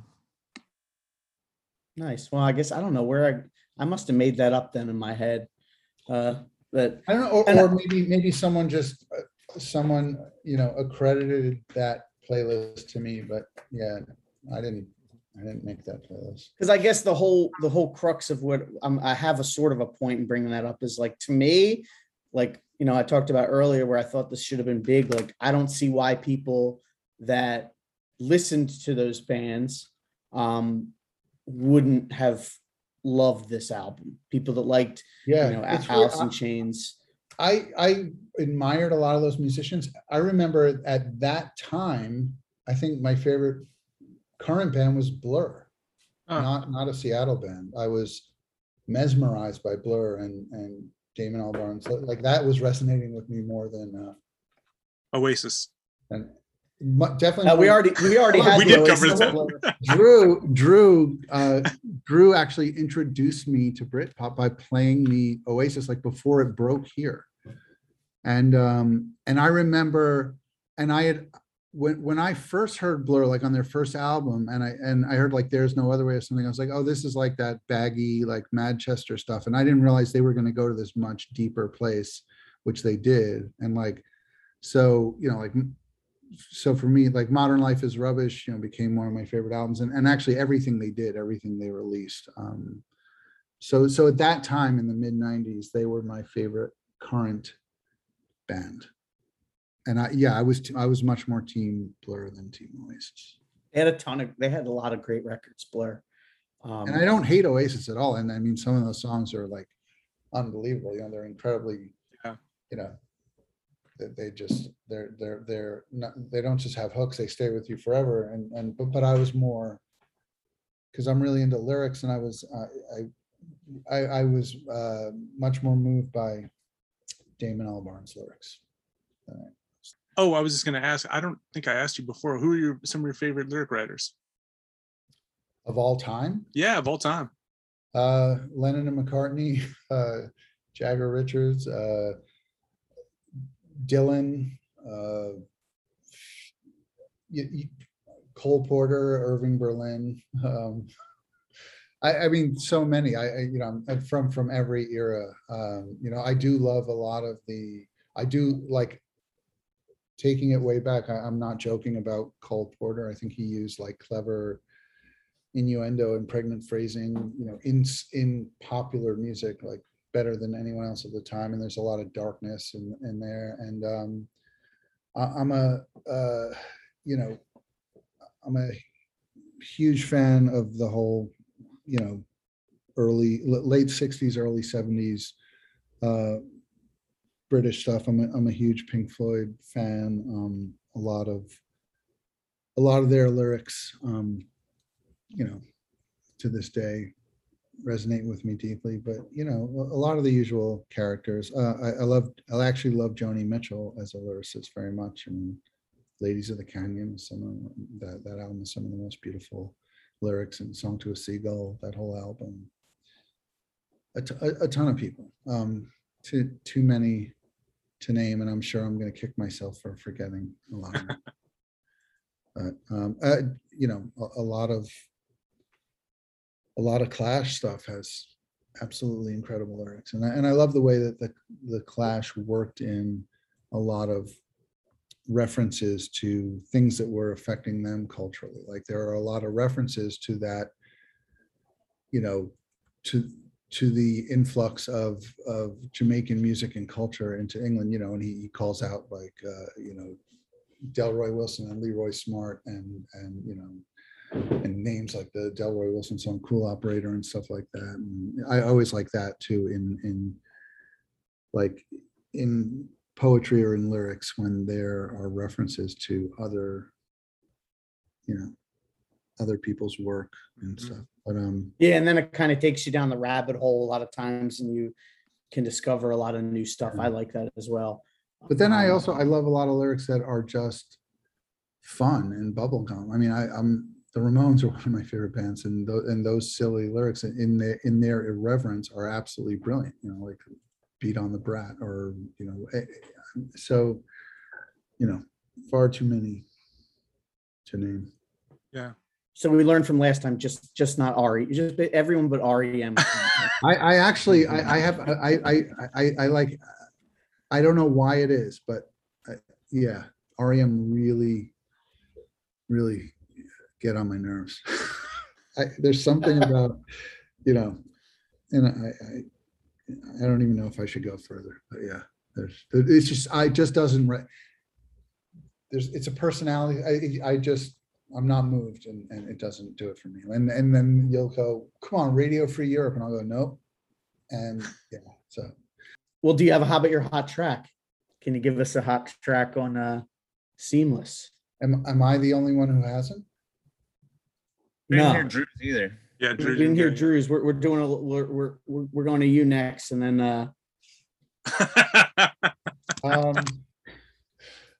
Afterbirth, say I had to Afterbirth. put on my hot tracks glasses. hot track Which specs. wheels are those? These are some Bones. Bones. Oh shit! You still Yeah. push around? Nice. Yeah, that's about all I do is push around. Same here. My Nice. 9-year-old, he's dropping in on the half pipe, and Oh, Oh that's fuck, dope. that's awesome. he's doing like little lip tricks, and he's ollieing and stuff. So yeah. Sweet. So here's the thing. I do this a lot. I'm torn between two hot tracks. Dylan? I actually like that Like a because then you get fool? to talk about talk about both then. Well, actually, no, I'm gonna boil it down to one. I'm not gonna be that guy again. I'm gonna go. It's tough. There are a lot of songs on that album I love, but for me, I think just because for a lot of reasons, and just when I think about just lyrics that really like that I can still really feel viscerally, I'm gonna go with Tail, the Amphibian in Love. That's where I'm going. So all right, I'll give my hot track. Kick it. This was difficult. Like I said, there's no skippers on here, which a lot of times makes it way more difficult because there's nothing to narrow down. I always feel like I don't necessarily like to pick like the song that was like a single all the time. Like you want to be a little more clever, but I have to go with Mutate Me. I feel like when I think of Into Another, that's like the first song I think of. That bass intro and just how everything crashes in, and everybody's just on fire. Richie, you hit that note, that long note in the beginning, the high note. It gives me chills every time. Like I just absolutely love it. And this is like, Live again, song. one of those songs where I'm like, this should have been on every fucking rock radio in 95. Thanks. It's just that bass too. I feel like it comes up a lot, but the opening bass. Dude, Tony wasn't that does used there. on like Road Rules or something? That was used on something, wasn't it? Oh. That bass I don't know if opening? it was that song. There was It was the Way Down, I think, was used for that. That like was every decade or so. I think we share like 39 10 cents. Yeah, back in. It was like the real world Antarctica. Right. Yeah. The Way Down. But yeah, so that's my Mutate Me. I know there's an awesome Yeah. video for it that we talked about earlier. It's a stellar opening track, which I love. Like to me, this flows like an album. Much like I said the same about Ignaris, but like this flows in like a different way than Ignaris. Like we talked on that episode about how that one almost sounds like you guys just getting into a room. Tony's starts playing that little bass line at the beginning, and then you just play for the entire duration. This one sounds like it's just really, it doesn't have that sound of like, hey, we're just playing start to finish, but it flows perfectly, if that makes sense. Like it's just like the collection of songs just has the perfect flow, because The Way Down there's no other way you could close this record than that song. So yeah, that's mine. So Hav. I have two comments on some stuff you just said. Okay. As an album, I really enjoy how this is cut on vinyl and cassette as well, with side B starting with For Wounded Wren. And for the most part, side B is a little bit mellower than side A. Side A has a lot of the rockin' tunes, and side B, there are some more quiet things. I'm just going to go ahead and say, I'm going to preface this by saying, this is one of my favorite records, probably of all time. It's my favorite Into Another record, and it has my favorite Into Another song, but there's a song on this record that I always skip. Okay. I always skip Regarding Earthlings. I think that it has a little bit of a different, it's funny that Alice in Chains has been thrown around a lot, because I almost think that song sounds like Alice in Chains sometimes. And I think that put up a block for me. Now, I don't think that it's a bad song, but in comparison to the masterpiece that is all of the other songs, it just doesn't flow in my mental and emotional version of how this record goes. So Greg, that's when you say no skippers, unfortunately, I have a skipper. There's a skipper. I'm Jason knows what I'm about to say. What am I going to say, Jason? Greg's stunned. I'm stunned. Stone cold stunned. But I do like that what you mentioned about it being separated, where a lot of the quieter stuff is on the second side, but still it flows like an album. And that's tough to do, because sometimes if it's weighted one way of one style and then just immediately goes into something else, it can not sound like that. But sometimes it's cool. Two records I always think of that are split like that are Descendants, I Don't Want to Grow Up is like that, where the second side is all this really great power pop, influenced by The Last, that really shines. And then the Beach Boys Today has all the the first side is all the kind of just standard rock and roll stuff, and then on the second side you get that glimpse into this is the band that's going to have Pet sounds. We talked about it a little bit with Ignorus too, because I feel like Ignorus is similarly weighted in the fact that side B has a little bit more of those slower tunes, Maritime Murder and William, and it starts off aggressive and then move towards a little bit less aggressive. And interestingly, both of these records, the first side has one more song than the second side. I know that was planned out, and I see what you guys are doing here in your master plan to, take over. So numerology, yeah. They just didn't want an even number of tracks. My favorite Into Another song is Getting Nowhere, and that's also my hot track. There's not go ahead. Yeah, I want you to continue, but we played that song 3 years ago or something. Yes. And we were surprised at the audience reaction when we played it, because we hadn't really played it a lot, at live shows, and it was very interesting to see people really come to life for it. Yeah. Well, if you think about some of the kind of people who turn towards hardcore and this kind of music have a dark side and maybe some depression going on. And I could relate to these lyrics especially. And even my wife, who has never heard Into Another before, I think, other than secondhand in my car, she knows the line in this song.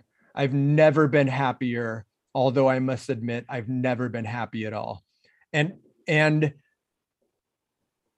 it's I just have related to that line, especially in maybe more so than any other Into Another lyrics, but to go through so many failed relationships, lost loves, nights spent arguing endlessly, maybe about nothing and having nothing be resolved. And also the imagery of royalty being thrown into this song with kings, queens, monarchs, her majesty, and like worshiping. There's what's the is it the Jawbreaker lyric? When I throw myself at your feet, you know it's to be walked on. I think that lyric kind of is a good like companion to the sentiments of this song. Now, again, this could be when you listen to Morrissey and you're like, oh yeah, I know how he's feeling. And he just comes out and he's like, oh yeah, that was just a story. That was how I think someone else feels. So no, you're understanding it perfectly. You're interpreting that song perfectly, actually. And that's, nothing in there is contrived. It's all very much distilled from experience. And you're right about it. So yes, I'm singing about the futility. I'm singing about the projection and the worship, and and there are other references in there, like the boards we're treading. Treading the boards is a term for acting, for and there's a great deal of that goes into a relationship. And so it's you've absolutely hit the nail on the head. I stayed away from that one because that song is actually like, it's still for me, it evokes some painful feelings. That's a lyric too, Hav, that also jumped out at me. I've mentioned it before, but you don't in today's world, I don't think you have as much time as we used to when we were younger to sit and like read the lyrics while you're listening to a record. And even today I was like, all right, well, I'm going to put on the record on the turntable and actually sit and read the lyrics, which I haven't done in years, because it's just kind of not how we consume music, and it's sad or whatever. That's commentary we'll save for another time.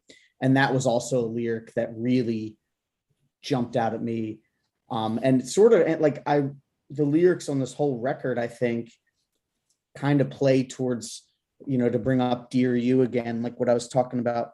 I almost think this stuff was too smart to be like a super popular thing, and that's not an insult at popular things. I like a lot of things that are popular, but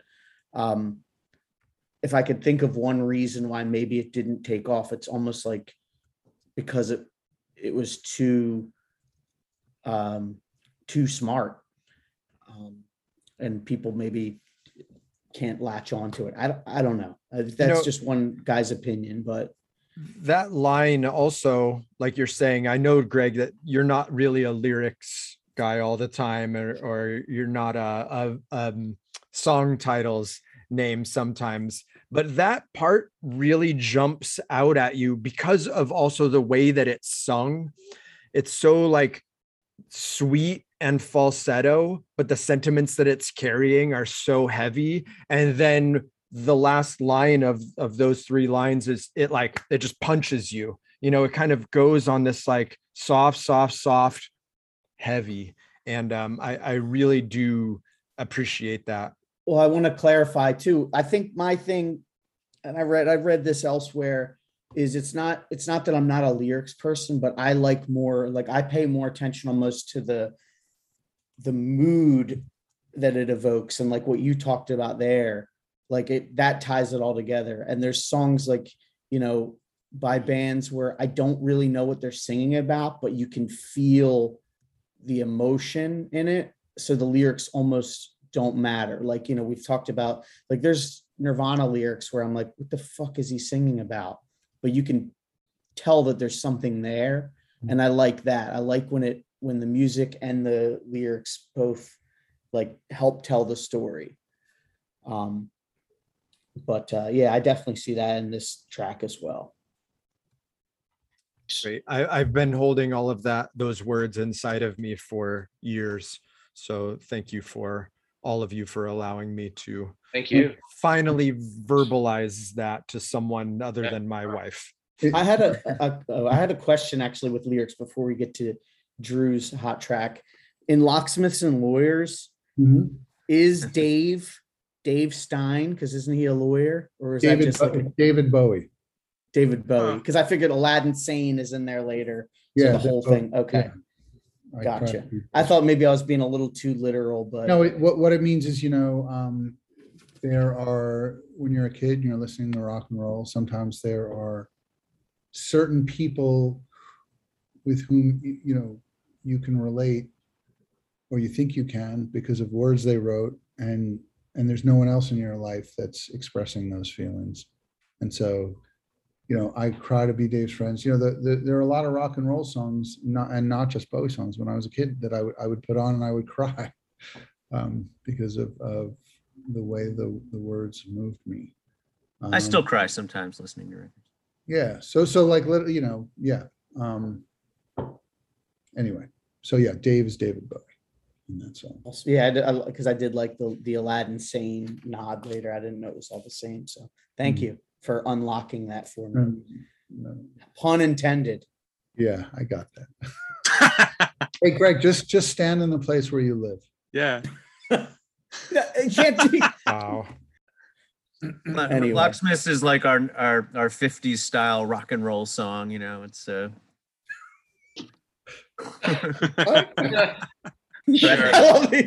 He just tied that up in a bow. I like Yeah. it. I'm just still amazed that Rick didn't want to work on that song, because that's another highlight for me. That's just a great song. And Super that catchy. does have like the that's probably the most live song on there, because when we did the drum tracks, we'd be in the big recording room with Drew, and I know at least one of my guitars survived from that, the drum take, and yeah, the bass part might also be from the.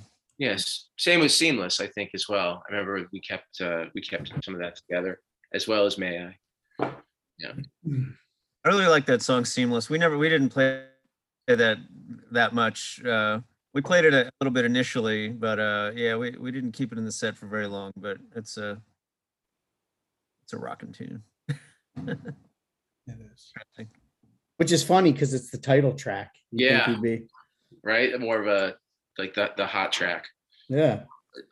So speaking of Drew, it was actually the first song that we recorded in that session. We got there. It was. I remember we got just like a cassette of it, and we went back and we were just trying to check out the sounds for the record. So back at that house we were staying during the recording, we popped the cassette in, and we were like, put it in like a boombox. Cool. We were like, all right, this is gonna work. And that was the track. That was the first one for us. That's right. I remember that. Yeah. Oh wow. Yeah. But yeah, I think I have to. For me, it's May I as well. And I think I like the way that song progressed from just like this little infant song to Rick's work with us on that particular track, and the fact that we played that song. I remember just tracking it together as a band and going for, let's get this as a live take. And that's the one song off that record I think that is truly like a live take for the music. It's weird too, because when you talk about like Regarding Earthlings, I actually like that track a lot, and it's a strange amalgam of songs. I'm glad you guys think that they fit together all well, but I perceive this record a lot as like the beginning of the record is tracks that we kind of had in our pocket. And then there was a lot of tracks that we had to develop that we had as just kind of zygotes for the rest of the record, and being pretty stressed out about it. I remember sending Rick Parasha a cassette tape of like a lot of these ideas, and they weren't fleshed out. And I think the one that was from like the second half of our new songs from what was Regarding Earthlings was like, this is okay. This is almost a full song we have. And a lot of the other ones, whether it's like Getting Nowhere or Actual Size or The Way Down, this is like a whole nother record, because up till then we were playing a few of these live. So it was really done more in like two parts. But out of it's hard for me not to say like a Mutate Me or a Tail, but getting away from that side of the record, I'd say probably May I as well. So that was my other, when I said I was torn between two, just for the record. Yeah, right. Yeah. And, Wounded Wren is, fascinating song. It has most tracks on it. There's just lots and lots of overdubs, and I mean, where Richie decided to go with it is, I mean, it's very sensitive territory, and I think he floated in there, Yeah. just Yeah. the right pitch. Yeah, I love the harmonics in that song. Mhm. It's like all different kinds of instruments stuck on there. Yeah.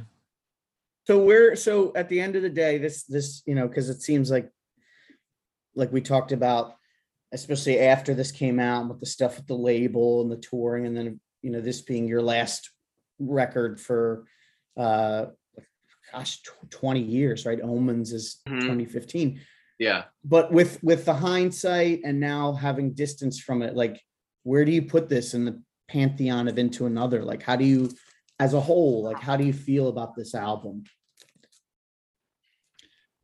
For me, it's hard for me. It's hard in ways. It's kind of tainted by the fact that it's the one on the label with which we had such an adversarial and then totally acrimonious relationship with. But and just for me, I think in hindsight, if I think about all of the, it's really tough for me to pick any one album, but I think I probably, for me, both Ignorus and Seamless lyrically were where those are the two albums where I completely cast off any inhibition about making myself vulnerable lyrically with what I wrote about. And a lot of it's written in the voice of like, me as a child, basically, but with the vocabulary of an adult.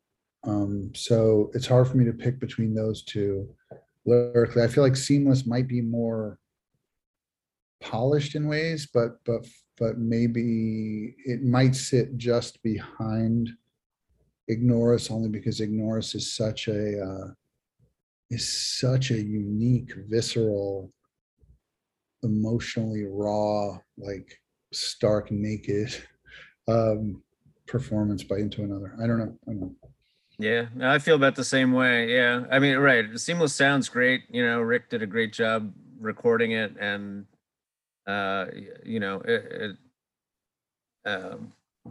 and there's a lot of interesting material. A lot of as I look over the tracks here, a lot of it almost sounds like it was recorded in multiple studios. Kind of what you were saying. Yeah. And we did actually overdub some stuff at a different studio, but yeah, it sounds almost like a road trip of different tunes,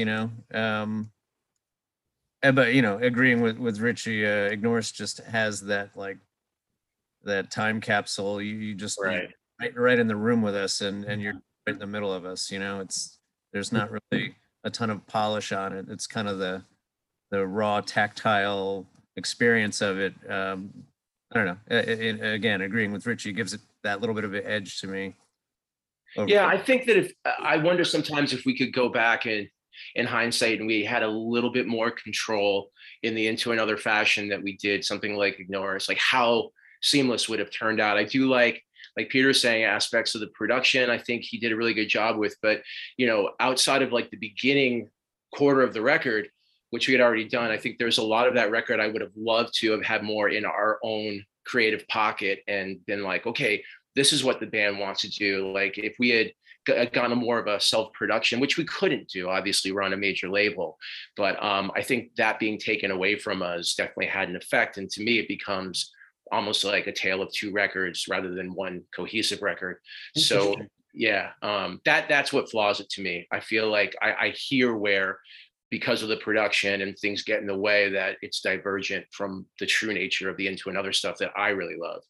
But that's really the only thing. The production I do love. I wish we could have aspects of that production on Ignorus, so, but that being said, I still like all four of those records very much. It's always interesting, I think, too, probably as a musician, to hear like someone who wasn't involved, AKA the three of us here, and their take and how different it can be from what you know, because you're personally attached to it. Whereas to me, I'm like, oh yeah, this flows and all this and that. Did you guys, did you keep in touch with Rick at all after recording this, or was it kind of like that was it? Like, was he ever considered to do anything else with you guys? Like, No, I don't think so. No, I don't think so. No, we didn't really. We got along very, very well with him. Got I along mean, very well. Yeah. He was a mellow, pretty good natured guy. You know, he worked quick and efficient, and you know, he had a very clear mind about his ideas. You know, which obviously prevented him from you know, working on one song. But otherwise, he was really. We wanted to appeal to him because we wanted the record to, you know, yeah, be into another, but we wanted it to have this sort of more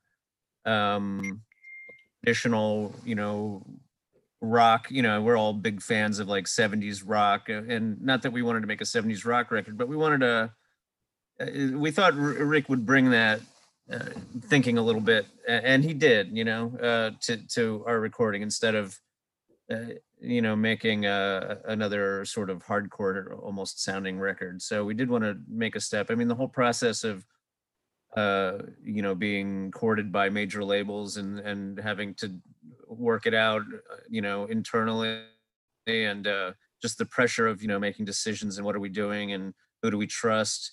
It put a lot of pressure on the band, and it, you know, interfered with our artistic cohesiveness. So this record already starts to show little cracks in our, you know, compared to, you know, like I was saying about Ignore Us, where we were very much on the same page. Here we're already starting to maybe, you know, see things a bit differently, especially after going through this whole, you know, label selection process. And right.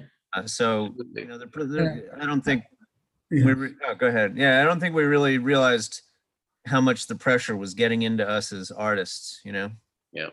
I was just going to say though, you know, it's interesting because for people outside of the inner sanctum of a band, or it's you know, it's often surprising, like what the artist loves and what the audience loves, and I think so often because, you know, we're not privy to those things at the time, you know, our favorite songs or albums by a band might be among their least favorite, or there, you know, there's all those like classics, or, you know, like Tchaikovsky hated the 1812 overture or whatever, and there's a million of those, like for a million different writers and performing artists and stuff. So in a way, it's like you almost don't want to know all of those behind the scenes details in a way, because you know, I would hope that it doesn't in any way like taint someone's experience of an album when they hear like the kind of warts and all inside, you know, scoop.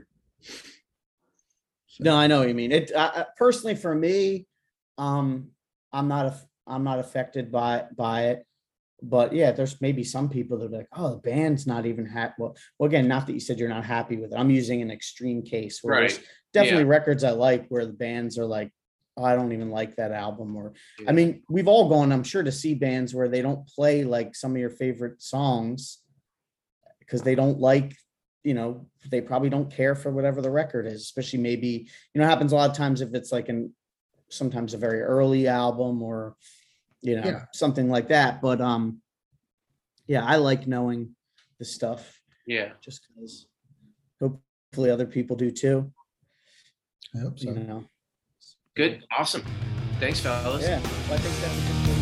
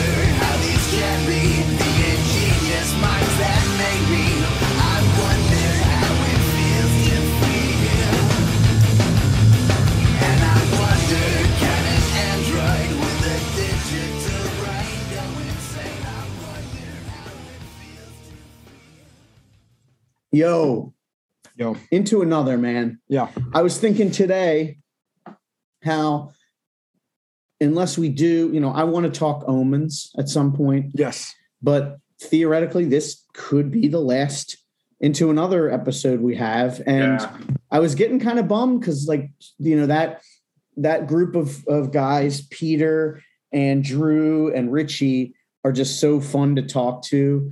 And it's kind of like, I feel like it's like the end of an era. Like there's no more reason to talk to that combination of guys again, unless we do, some extra stuff. And I was thinking how thankful I am that the vinyl came out on Rev so that we had a reason to do it as a canon episode. Yeah. Not as like a bonus. And how wild it is to think that, back then, the way vinyl went, people didn't really, vinyl wasn't the preferred medium like it is now for a lot of people. So it's like every band, Rev did 3 of these where it was the major label exclusive and they did the vinyl. What else did they do? They did Civ Set Your Goals and they did Quicksand Manic Compression. They did like a distribution deal, I think, with Interscope, where a couple Interscope releases say like copyright Rev, but they don't have the star. Like you used to be able to get the No Doubt Tragic Kingdom, No Bush, 16 Candles, 16 Stone. 16 Stone. Quick, I like that record. Math. How much does 16 Stone weigh? Oh yeah, I don't know. 320 pounds. Okay.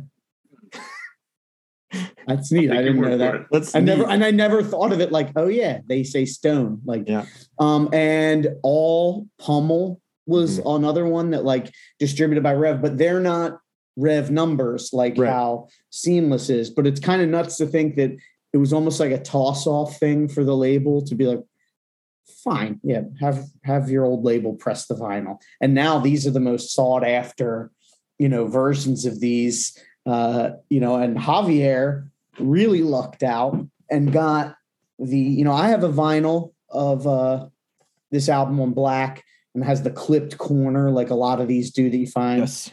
But our man Javier here struck gold, or should I say struck clear. You ordered this online, right? Or when we were doing the interaction. I ordered it live on air. Yes. This Seamless on clear, which I had originally walked into a record store and bought this, and it did have the clipped corner.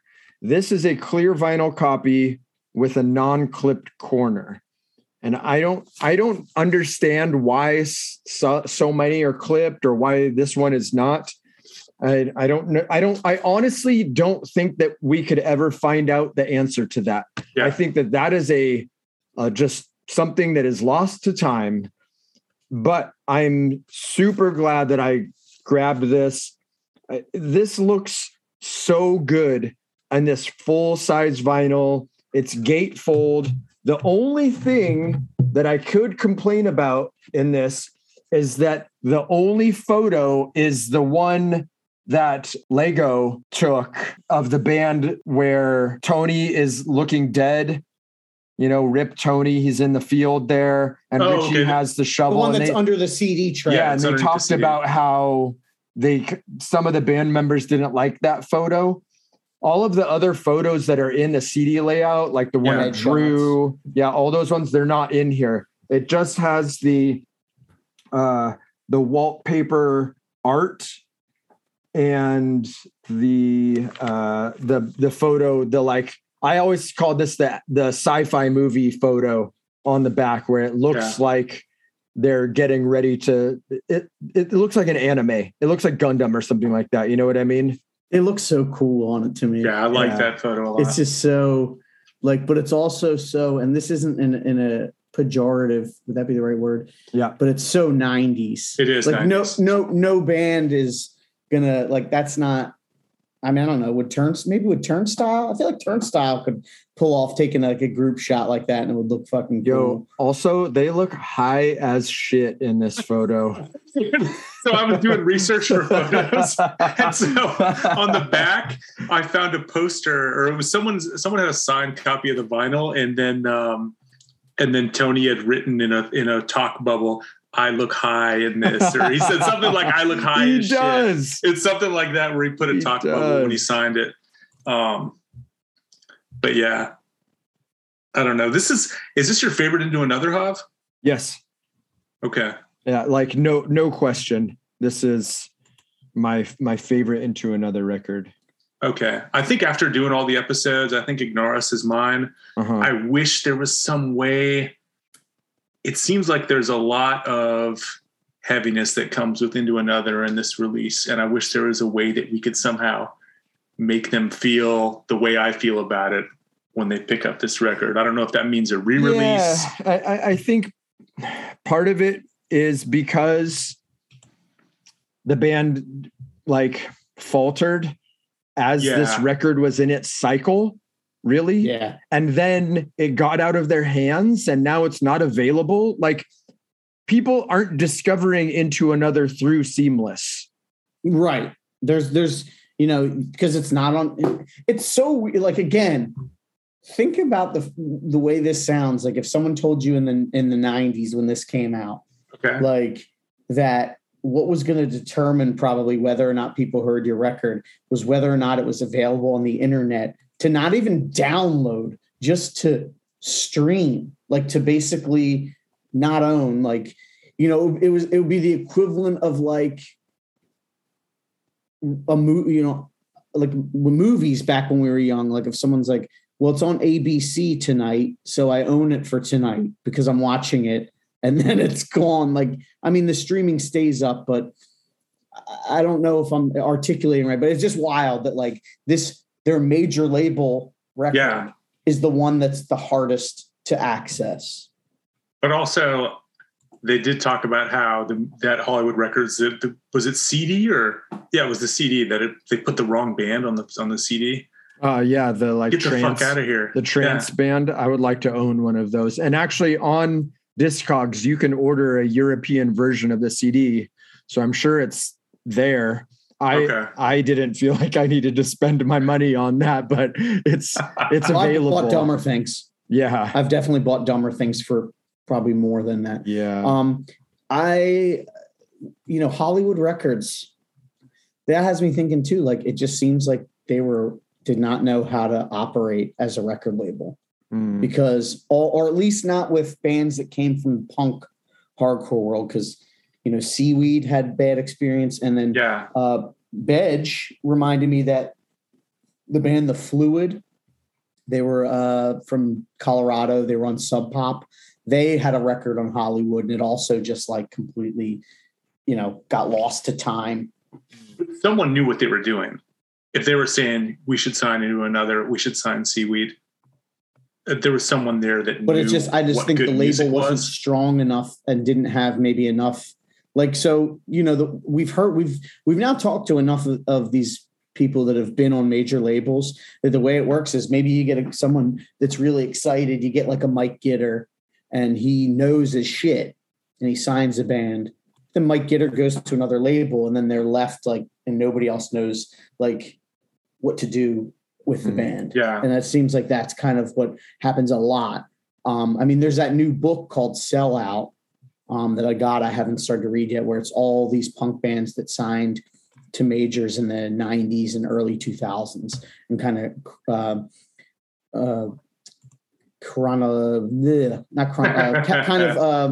arc, like talks about chronicles the journey. Because the 90s were wild. Like if you think about every band with guitars seemed to have, either flirted with a major label or signed. But when this came out, I remember people were saying the new Into Another's it's not on Rev, it's on Hollywood Records. What's Hollywood Records? It's owned by Disney. And one, I remember just thinking that's fucking crazy. But two, I also just didn't really care that it was owned by Disney. I didn't think fuck into another. I just thought, okay, this is what it's on. So. Yeah. I mean, it's, and it was, I guess it was also fortuitous for these bands to still let the indies do their vinyl. And, I know people that don't come from hardcore that actually liked Into Another and liked records prior to Seamless. So I think they definitely got out there. They played a lot. They toured a lot. And I just think it's very like, I don't know that any of those bands could have just stuck around. You know what I mean? Like they did so much in such a, and you're in your early or mid 20s. And like, I don't know that Into Another would have been a band that would just have completely stuck around and kept making records and had, 15 albums or something by now. I will say that if they did stick around, the record that I would expect to hear would not be the Soul Control record. Right. Yeah, I mean, I don't know if we're going to really get into talking about that, but that record, I know it's not finished. I know it's unreleased, but those versions of the songs that we have, and I know that the three of us have physical copies of the CD, a bootleg CD of this, because I fucking sent it to you guys. In my car. Those songs are fucking weird. And as a whole, that is not an easy listen. There's so much weird stuff going on. Like some of the songs kind of like blend into each other and they're just kind of meandering. And there's none of that like, there's not that like guitar groove. It almost sounds like Peter Moses is not even on this record. All I hear is drums and vocals and some bass and then some like techno almost, right? It would be interesting to see if that was like a blueprint for songs.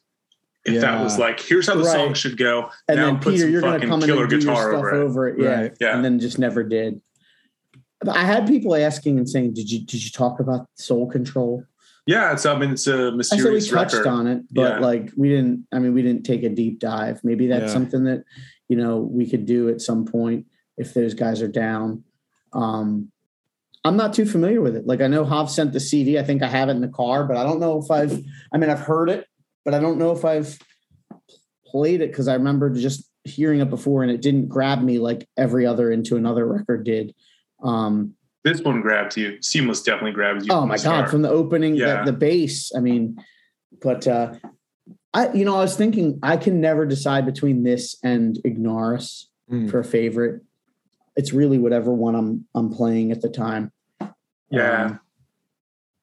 But I think I lean Ignaris just because it's like slightly weirder and it's more rockin'. It has less this, like, polished. I don't want to say, I don't want to say, but it's like we talked about kind of, I don't want to say spontaneous in like a way where it just sounds tossed off, but like, I love that it just literally does sound like they're in a room and, Tony started playing that bass line, of running into walls. Yeah. And it is darker. And that they just all kind of were like, oh, we're starting now. Okay. And it just goes like that for the 9 songs. But I think it was cool. They kind of stepped out and tried to really do it and, worked with a big name producer at the time. I mean, that's a big deal. And a lot of bands, to get, I'm sure they got knowledge from Rick Parashar that like they musically kind of kept in their mind bank to this day, because that's what a producer is there to do. And, they had their disagreements with him, like we talked about in the interview, but I mean, you're literally like working with a guy that, produced Pearl Jam and, and sold 30 million records or whatever. Like, it's probably nice to at least get some good info from him.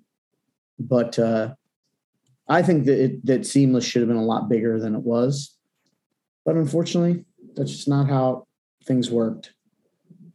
Yeah. Did we talk about the fact that Richie produced a Shift record? No, we didn't. I wanted to because I love that album. It says that he produced Spacesuit. He did. Oh, I didn't know that. Mm. And he also, he did a cover I did ask- of Chamberlain that just came out. Oh, I actually wanted to talk about that. Okay. When we were talking about Oisey and we were talking about Nathan Gray, because yes, a compilation of Chamberlain covers just came out. And one of the songs is like Tim from Rise Against with Brian Fallon. One of the covers is Richie Birkenhead. One of the covers is Nathan Gray. One of the covers is Dashboard Confessional. I mean, this is like, there's some fucking heavy hitters. And I was telling this to my wife and to my jujitsu coach because my coach is a huge Brian Fallon fan, huge Gaslight Anthem fan.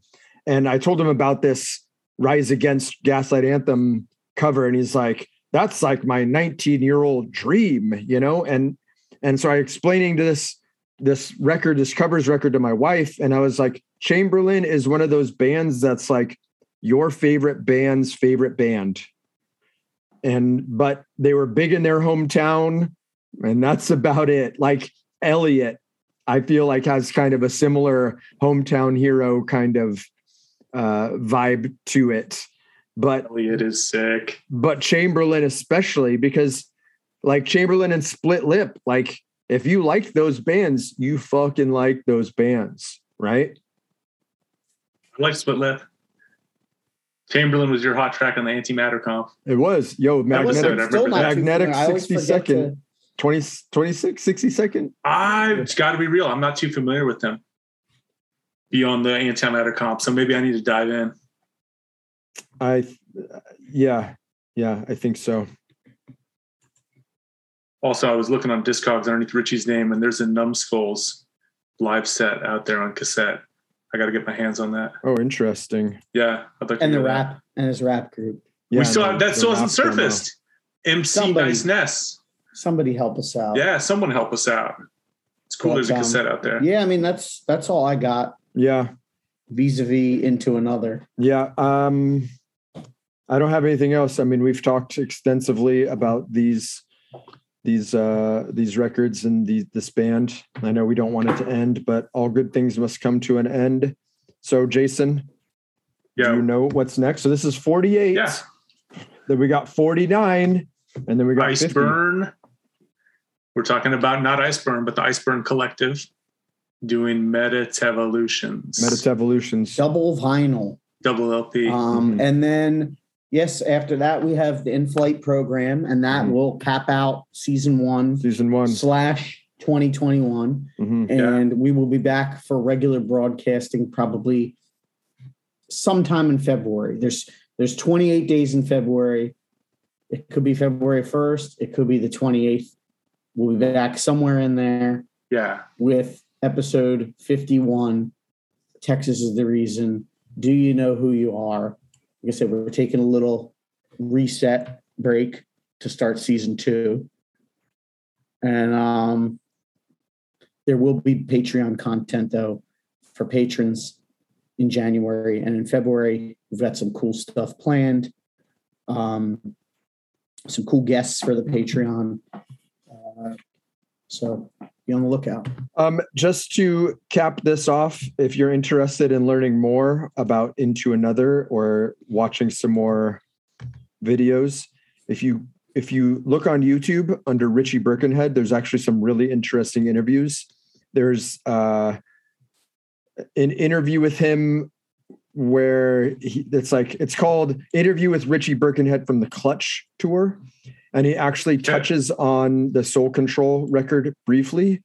Also, he was on Dano Says So, which is Dan O'Mahony, singer of 411 and No for an Answer, among other things. And there's a few other podcasts that he is on as well. So I feel like